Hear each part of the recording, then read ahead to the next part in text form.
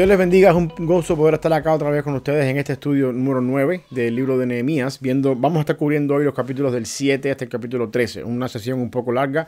La intención de estos capítulos es narrar un poquito cómo es que Nehemías ocurre un avivamiento en el tiempo de Nehemías, cómo es que también de cierta manera Nehemías reestructura toda la muralla, pone todo nuevo, dedican la muralla y eventualmente también ponen oficiales y cosas al cargo de todo lo que está pasando en lo que iba a empezar a suceder dentro de la nación a partir de la terminación de la construcción de los muros.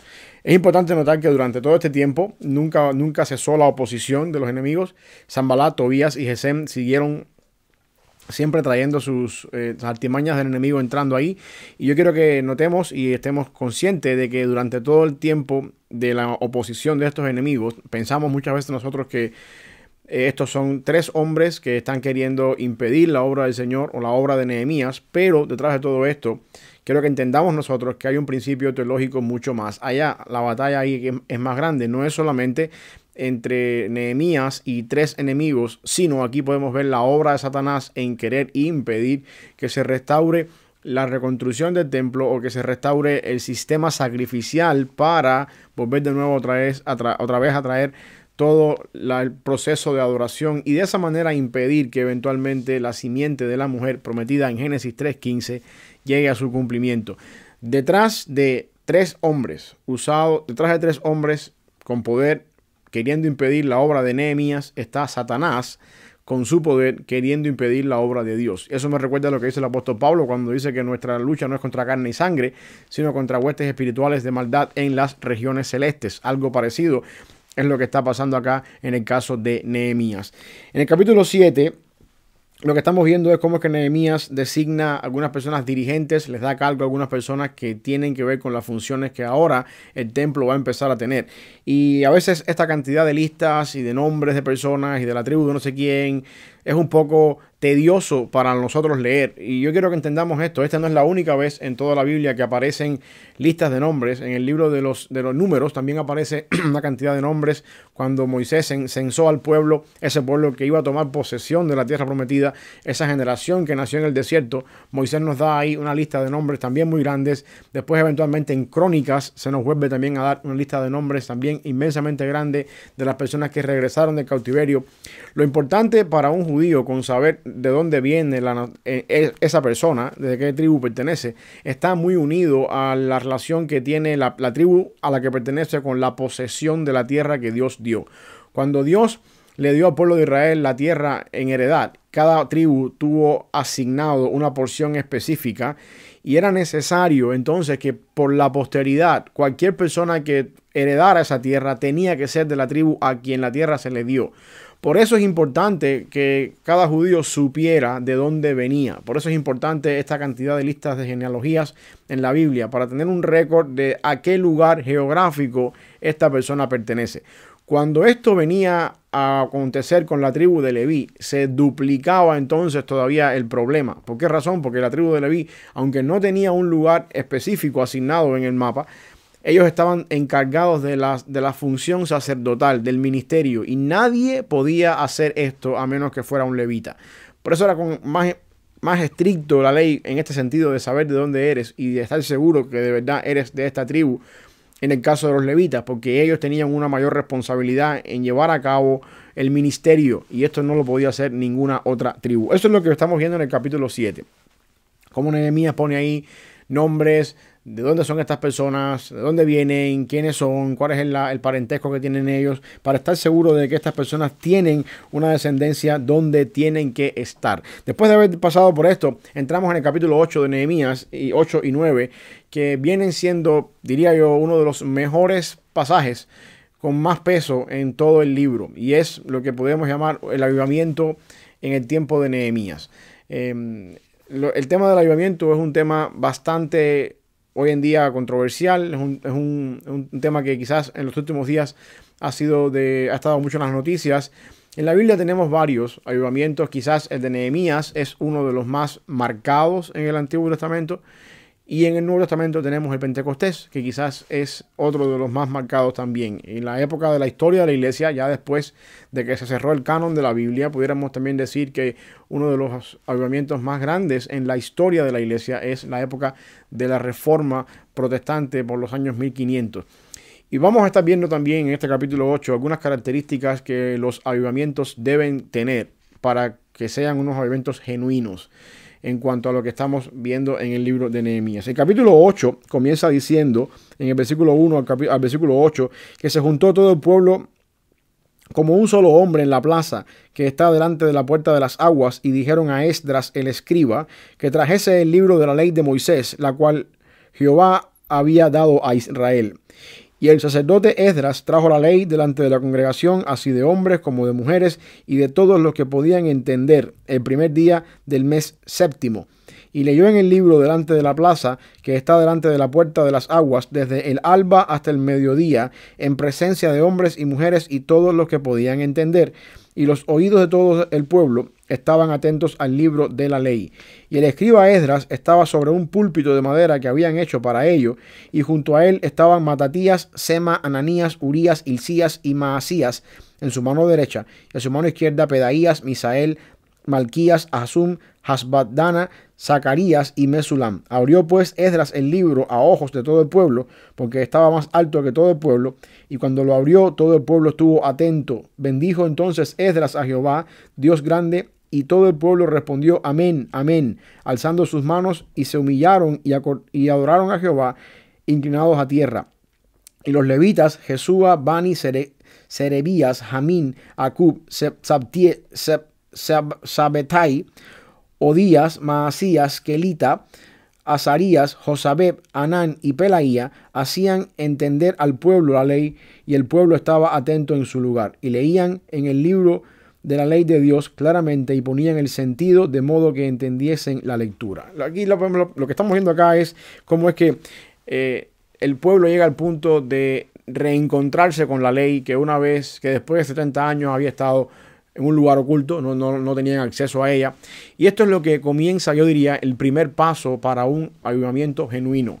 Y es la confrontación con la exposición de la palabra de Dios. Este es el primer indicio, posiblemente, que tenemos en la Biblia de un suceso de predicación expositiva. Dice la Biblia aquí específicamente que Esdras abre el libro, los levitas que estaban a la par de él se encargaban de enseñar la Biblia al pueblo, y ahí estaban presentes hombres, mujeres y niños, todos cuantos podían entender.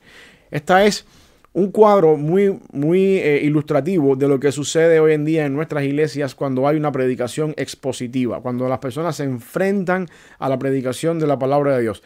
El primer paso para un avivamiento tiene que ser ese, tiene que haber exposición de la palabra de Dios. Y si comparamos este evento de Nehemías con el evento que ocurrió en el Pentecostés después, vemos que es lo mismo que pasa acá. 120 personas están reunidas en el aposento alto, el Espíritu Santo desciende sobre ellos, lenguas de fuego sobre su cabeza. Ustedes conocen la historia, Hechos capítulo 2. Salen del aposento alto. Pedro empieza a predicar un mensaje en la plaza, allá afuera, en el templo. Dice la Biblia que 5,000 personas vienen a los pies de Cristo o vienen a la iglesia en respuesta a la predicación de Pedro, que básicamente Pedro lo que hizo es exponer el libro de Joel, diciendo que eso que estaba sucediendo en ese día era un cumplimiento de la profecía de Joel. Así que el primer evento para un avivamiento en una iglesia hoy en día tiene que ser la exposición de la palabra de Dios, donde una persona de manera fiel lee la Biblia, la explica, se quita del medio, quita todo características personales o aplicaciones personales o todo peso que uno pueda traer o toda predisposición que uno pueda traer al texto, saca eso del medio, expone la palabra del Señor, teniendo en cuenta, por supuesto, la cantidad de años de diferencia, el contexto histórico, toda la serie de cosas que uno tiene que tener en cuenta cuando expone la palabra del Señor. Lo hace de manera fiel, y el Espíritu Santo se encarga entonces de levantar en el corazón, de despertar en el corazón de los que están escuchando el indicio de un avivamiento. Así que yo lo voy a volver a repetir acá porque esto es importante. Todo avivamiento comienza con una exposición de la palabra del Señor. Cuando un avivamiento comienza de otra manera, con música, con emociones, con una luz tenue, con humo detrás del escenario, y creamos un ambiente tan sublime, es posible que estemos apelando a las emociones por encima de apelar a la respuesta a la palabra del Señor. Porque todo avivamiento genuino comienza con la exposición de la palabra del Señor. Volviendo otra vez al caso el único caso que tenemos en la historia, o uno de los casos que tenemos en la historia, que es el caso de la Reforma. La Reforma comenzó con un volver a las Escrituras, concepto de la sola Escritura, volver a las Escrituras. Igual, el celo por la Escritura fue lo que despertó en estas personas reformadoras, Martín Lutero, Juan Calvino y otros más, este deseo de avivar y de volver de nuevo otra vez a las Escrituras fue lo que inició una reforma en los años 1500, en la época de la Reforma. Así que esto es lo primero que encontramos acá. Esdras, que era escriba, leyendo la ley desde un púlpito, personas a su lado derecha, a su lado izquierda. La razón para esto es que en el tiempo de Nehemías los rollos se manipulaban de esa manera. Manipular un rollo era un poco difícil y era necesario tener personas al lado que te pudieran ayudar en la manipulación del rollo. Por eso es que habían personas al lado de ellos. Y mientras Esdras, estaba leyendo la ley, entonces habían levitas en la población haciendo entender a las personas lo que está pasando. Esto es un cuadro específico, un cuadro genuino de una predicación expositiva que está teniendo lugar en medio de este despertar de un avivamiento. Una vez más, este es el primer paso, la confrontación con la palabra del Señor. Lo otro que encontramos después, a partir de eso, es que cuando empieza la respuesta inmediata, la tenemos en el capítulo 9, la respuesta inmediata a esta exposición de la palabra del Señor es que el pueblo empieza a confesar sus pecados y a pedir perdón al Señor por todo lo que ellos habían estado haciendo, incluso desde Abraham. El pueblo tira para atrás sus pecados, no solamente en los años 70 que estuvieron en el cautiverio, no solamente en lo que hicieron antes del cautiverio que los llevó a ellos a la cautividad, sino que el pueblo empieza a confesar sus pecados aún desde Abraham. Y lo otro que nos lleva a esto es que una verdadera confrontación con la palabra del Señor, o un encuentro genuino con la palabra del Señor a través de la exposición de la palabra del Señor, lleva como parte del avivamiento a la confesión de pecados. Lo que estoy queriendo decir es que el avivamiento incluye, por deducción lógica, por deducción de la definición, una confesión de nuestros pecados, donde uno empieza a ponerse a cuentas con el Señor, donde uno entiende que la vida no ha estado bien con el Señor y necesita ponerse a cuentas con el Señor. El pueblo hace esto en el capítulo 9. Vemos cómo es que el pueblo empieza a confesar los pecados, empiezan a pedir perdón, y lo otro que sigue automáticamente de eso es parte de lo que vemos también como una característica del avivamiento. En el capítulo 10, específicamente en los versículos del 28 al 39, encontramos también ahí, después que Nehemías habla de las personas que estaban ahí, hicieron un acuerdo, un convenio, firmaron todo aquello que estaba pasando. En el capítulo 10, del 28 al 39, dice que el resto del pueblo, los sacerdotes, levitas, porteros y cantores, los sirvientes del templo y todos los que se habían apartado de los pueblos de las tierras a la ley de Dios con sus mujeres, sus hijos e hijas, todo el que tenía comprensión y discernimiento, se reunieron con sus hermanos y sus principales para protestar y jurar que andarían en la ley de Dios, que fue dada por Moisés, siervo de Dios, y que guardarían y cumplirían todos los mandamientos, decretos y estatutos de Jehová nuestro Dios, y que no daríamos nuestras hijas a los pueblos de la tierra, ni tomaríamos sus hijas para nuestros hijos. Asimismo, que si los pueblos de la tierra trajesen a vender mercaderías y comestibles en día de reposo, nada tomaríamos de ellos en ese día, ni en otro día santificado, y que el año séptimo dejaríamos descansar la tierra y remitiríamos toda deuda. Nos impusimos además por la ley del cargo de contribuir cada año con la tercera parte de un ciclo para la obra de la casa de nuestro Dios, para el pan de la proposición y para la ofrenda continua, para el holocausto continuo, los días de reposo, las nuevas lunas, las festividades y para las cosas santificadas y los sacrificios de expiación por el pecado de Israel y para todo el servicio de la casa de nuestro Dios. Echamos también suertes sobre los sacerdotes, los levitas y el pueblo acerca de la ofrenda de la leña para traerla a la casa de nuestro Dios, según las casas de nuestros padres, en los tiempos determinados cada año para quemar todo sobre el altar de Jehová nuestro Dios, como está escrito en la ley.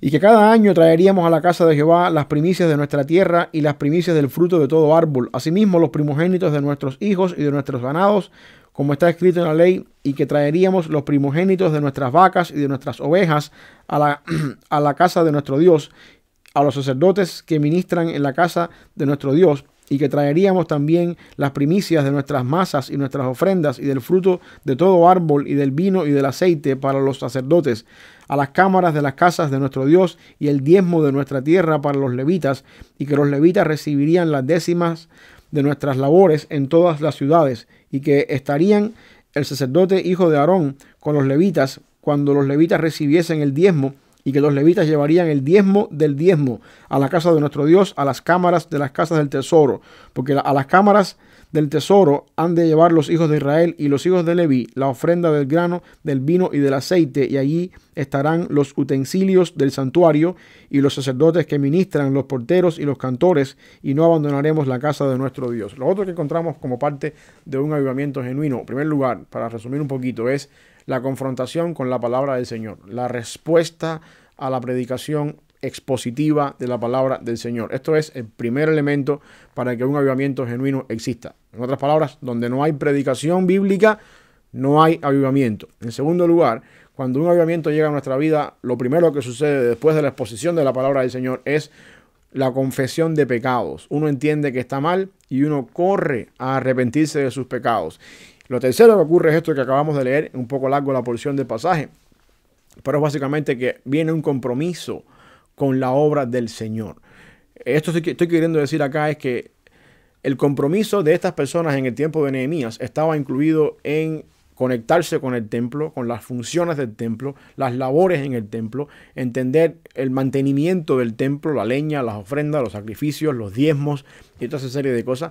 Nosotros hoy en día no tenemos un templo, ni tenemos que sacrificar ovejas, ni tenemos que hacer cosas como hacían ellos en aquel tiempo, pero nosotros tenemos la iglesia local. Y es importante que entendamos esto, porque cuando Pedro estaba en su famosa confesión con el Señor Jesucristo, que Cristo preguntó: ¿quién dicen la gente que soy yo? Y bueno, ellos confundieron con Elías, otros el profeta, y él dijo: ¿y ustedes quién dicen que soy yo? Pedro saltó y dice: tú eres el Cristo, hijo de Dios viviente. Y Cristo le responde: tú eres Pedro, y sobre esta roca yo edificaré mi iglesia. Y Cristo dice literalmente que es con la iglesia con quien las puertas del Hades no prevalecerán. El punto que yo estoy queriendo hacer en este sentido es el siguiente: cualquier avivamiento que nos aleje de la obra en la iglesia local no puede venir del Señor. El avivamiento en el tiempo bíblico estaba unido al templo, unido a lo que tiene que hacer uno en el templo. En el tiempo nuestro, el avivamiento que viene como respuesta a la palabra del Señor en forma de predicación, que viene como respuesta a la confesión de pecados, tiene que conectarnos con la iglesia local. Tiene que conectarnos con un ministerio que servimos y que hacemos y que llevamos a cabo dentro de la iglesia local. Y eso es una de las cosas que yo quiero que entendamos con respecto al avivamiento hoy en día. Dios da dones, reparte dones a su pueblo, y los dones funcionan tienen el propósito de equipar a los santos para la obra del ministerio. Y eso es algo que Dios nos da para que nosotros hagamos y desarrollemos por medio de la iglesia local. Es verdad que todos pertenecemos a esto que se conoce como la iglesia universal, que algún día estaremos delante del Señor en ese gran trono blanco, donde estaremos ahí delante de Él, de todo pueblo, lengua y nación. Pero por este momento, mientras estamos en la tierra, Dios nos concede vivir en un área específica, en un lugar geográfico específico, y en ese lugar específico tenemos que ser parte de esa iglesia local donde Dios nos está permitiendo vivir. Algún día estaremos en el Señor, con el Señor en los cielos, y seremos parte de la comunidad completa de redimidos. Ahora nuestra manera de funcionar aquí en la tierra es por medio de la iglesia local. Así que un avivamiento que nos lleva a hacer cosas lejos o fuera de la iglesia, o dirían por ahí para eclesiástico, en movimientos a la par de la iglesia pero desconectados de la iglesia, no es un avivamiento genuino, como estamos viendo a través del libro de Nehemías. La Biblia dice, una vez más, comparando el caso de Nehemías con el caso de Pentecostés, nos damos cuenta que en el tiempo de Pentecostés, en el primer mensaje de Pedro, 5,000 personas fueron añadidos a la iglesia. Es importante entender que esta conexión con la iglesia ocurre desde el primer momento en que hay un Pentecostés. En el tiempo de la Reforma, para comparar otra vez más, otro ejemplo de avivamiento, nos damos cuenta que la misma iglesia crecía y la Reforma se llevaba a cabo por medio de la iglesia, como un avivamiento eclesiástico que funcionaba dentro de la iglesia. Así que esto es algo importante. Resumiendo un poquito y recapitulando un poco, un avivamiento, en primer lugar, se inicia en respuesta a la predicación bíblica, cuando nosotros somos enfrentados y confrontados con la palabra de Dios por la obra del Espíritu Santo. En segundo lugar, nos lleva a confesar nuestros pecados, como parte de que reconocemos nuestra incapacidad delante del Señor. En tercer lugar, nos conecta a servir al Señor y nos compromete con la iglesia local. Y lo último que vamos a ver está en los capítulos de acá de Nehemías, ya más terminando ya el capítulo 12, los versículos del 27 al 43. No lo voy a leer completo porque es un poquito largo este capítulo, pero aquí se está narrando lo que Nehemías hace cuando dedican el muro. Ya termina todo, una ciudad que se construyó en 52 días, tiempo récord. Sanbalat, Tobías y Gesén no pararon de molestar en todo ese tiempo. La oposición vino incluso de adentro. El templo se terminó, se construyó los muros, se puso las puertas y ahora viene el tiempo de la dedicación.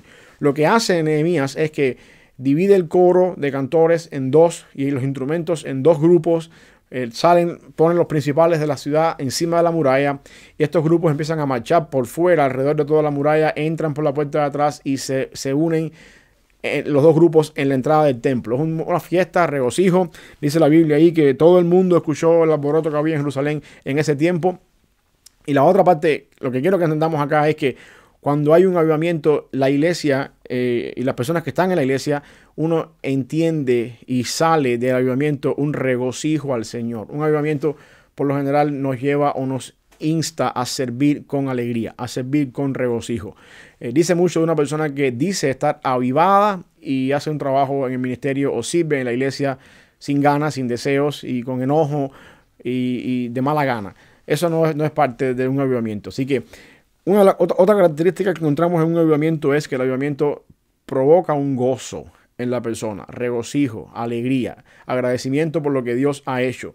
El servicio y el ministerio que Dios me da para hacer, lo hago con gozo, con alegría, me regocijo, lo hago de buena gana, cualquiera que sea. La diversidad de los dones y de las funciones en la iglesia varía grandemente. En la iglesia hay muchas personas que pueden hacer muchas cosas. Hay ciertas áreas y ciertas cosas que uno puede hacer y trabajos que uno puede hacer. Cualquiera que sea lo que Dios pone en tu corazón, que es el ministerio que Él te dio, uno lo hace con alegría, con gozo y se esfuerza en hacerlo cada vez mejor. Así que para la manera de resumen, cuando yo sé que ocurrió en mi vida o en mi iglesia un verdadero avivamiento, bueno, primero estás siendo expuesto a la predicación bíblica, a la predicación expositiva de la palabra de Dios, y por predicación expositiva tenemos que definir que esto es la explicación de la palabra del Señor de manera que tú la puedas entender y traerla a tu corazón, quitando de en medio opiniones personales del predicador, quitando de en medio cualquier predisposición de la persona que está predicando, sencillamente explicando la palabra del Señor y tú entendiéndola, llevándola a tu vida. Si eso funciona, ese es el primer paso. Lo segundo que tienes que tener en cuenta es, en algún momento de mi vida o de mi iglesia, hubo un deseo de arrepentirnos de nuestros pecados, hubo una confesión de pecado, hubo un tiempo de arrepentimiento, de llegar delante del Señor en arrepentimiento. Este es el segundo paso que Nehemías nos muestra que ocurre en un avivamiento. Tercer paso que ocurre en el avivamiento es, en este caso, ¿a dónde llevó mi avivamiento? Me tiene que llevar a un compromiso de servicio con mi iglesia local. Si el avivamiento no te lleva a eso, es posible que eso no sea un avivamiento. Tiene que haber un compromiso con la iglesia local. Tiene que haber un seguimiento donde tú sigues al Señor, donde tú respondes al Señor en servicio a lo que Dios ha hecho en tu vida, a lo que Dios te ha iluminado en su palabra, que comenzó con la exposición de la palabra del Señor. Tiene que haber una respuesta a eso en el servicio, donde tú sirves al Señor. Y por último, tiene que haber una constante alegría en lo que estás haciendo. Yo sé que el cristiano enfrenta momentos en la vida difíciles, que a veces tenemos que enfrentar situaciones donde uno no tiene deseo de sonreír, hay días y días, pero no puede ser que toda la vida y el servicio y el ministerio siempre sea de mala gana. Hay días que uno no se siente bien, hay días que uno está cansado, hay momentos y cosas que pasan en la vida, pero a lo largo del tiempo, cuando tú miras tu ministerio, tu trabajo, tu obra que haces por el Señor, a largo plazo tiene que haber ahí un gozo, el deseo de servir, el regocijo de servir. Así que estos 4 pasos son cruciales para entender si un avivamiento es genuino o si de verdad hay un avivamiento o ha ocurrido un avivamiento. Predicación de la palabra del Señor, confesión de pecados, compromiso con la iglesia local y gozo y regocijo en lo que estás haciendo. De ahí en fuera es muy posible que lo que uno entienda por avivamiento no sea el verdadero avivamiento. Estas 4 cosas las vemos en lo que se registra en el libro de Nehemías como un verdadero avivamiento.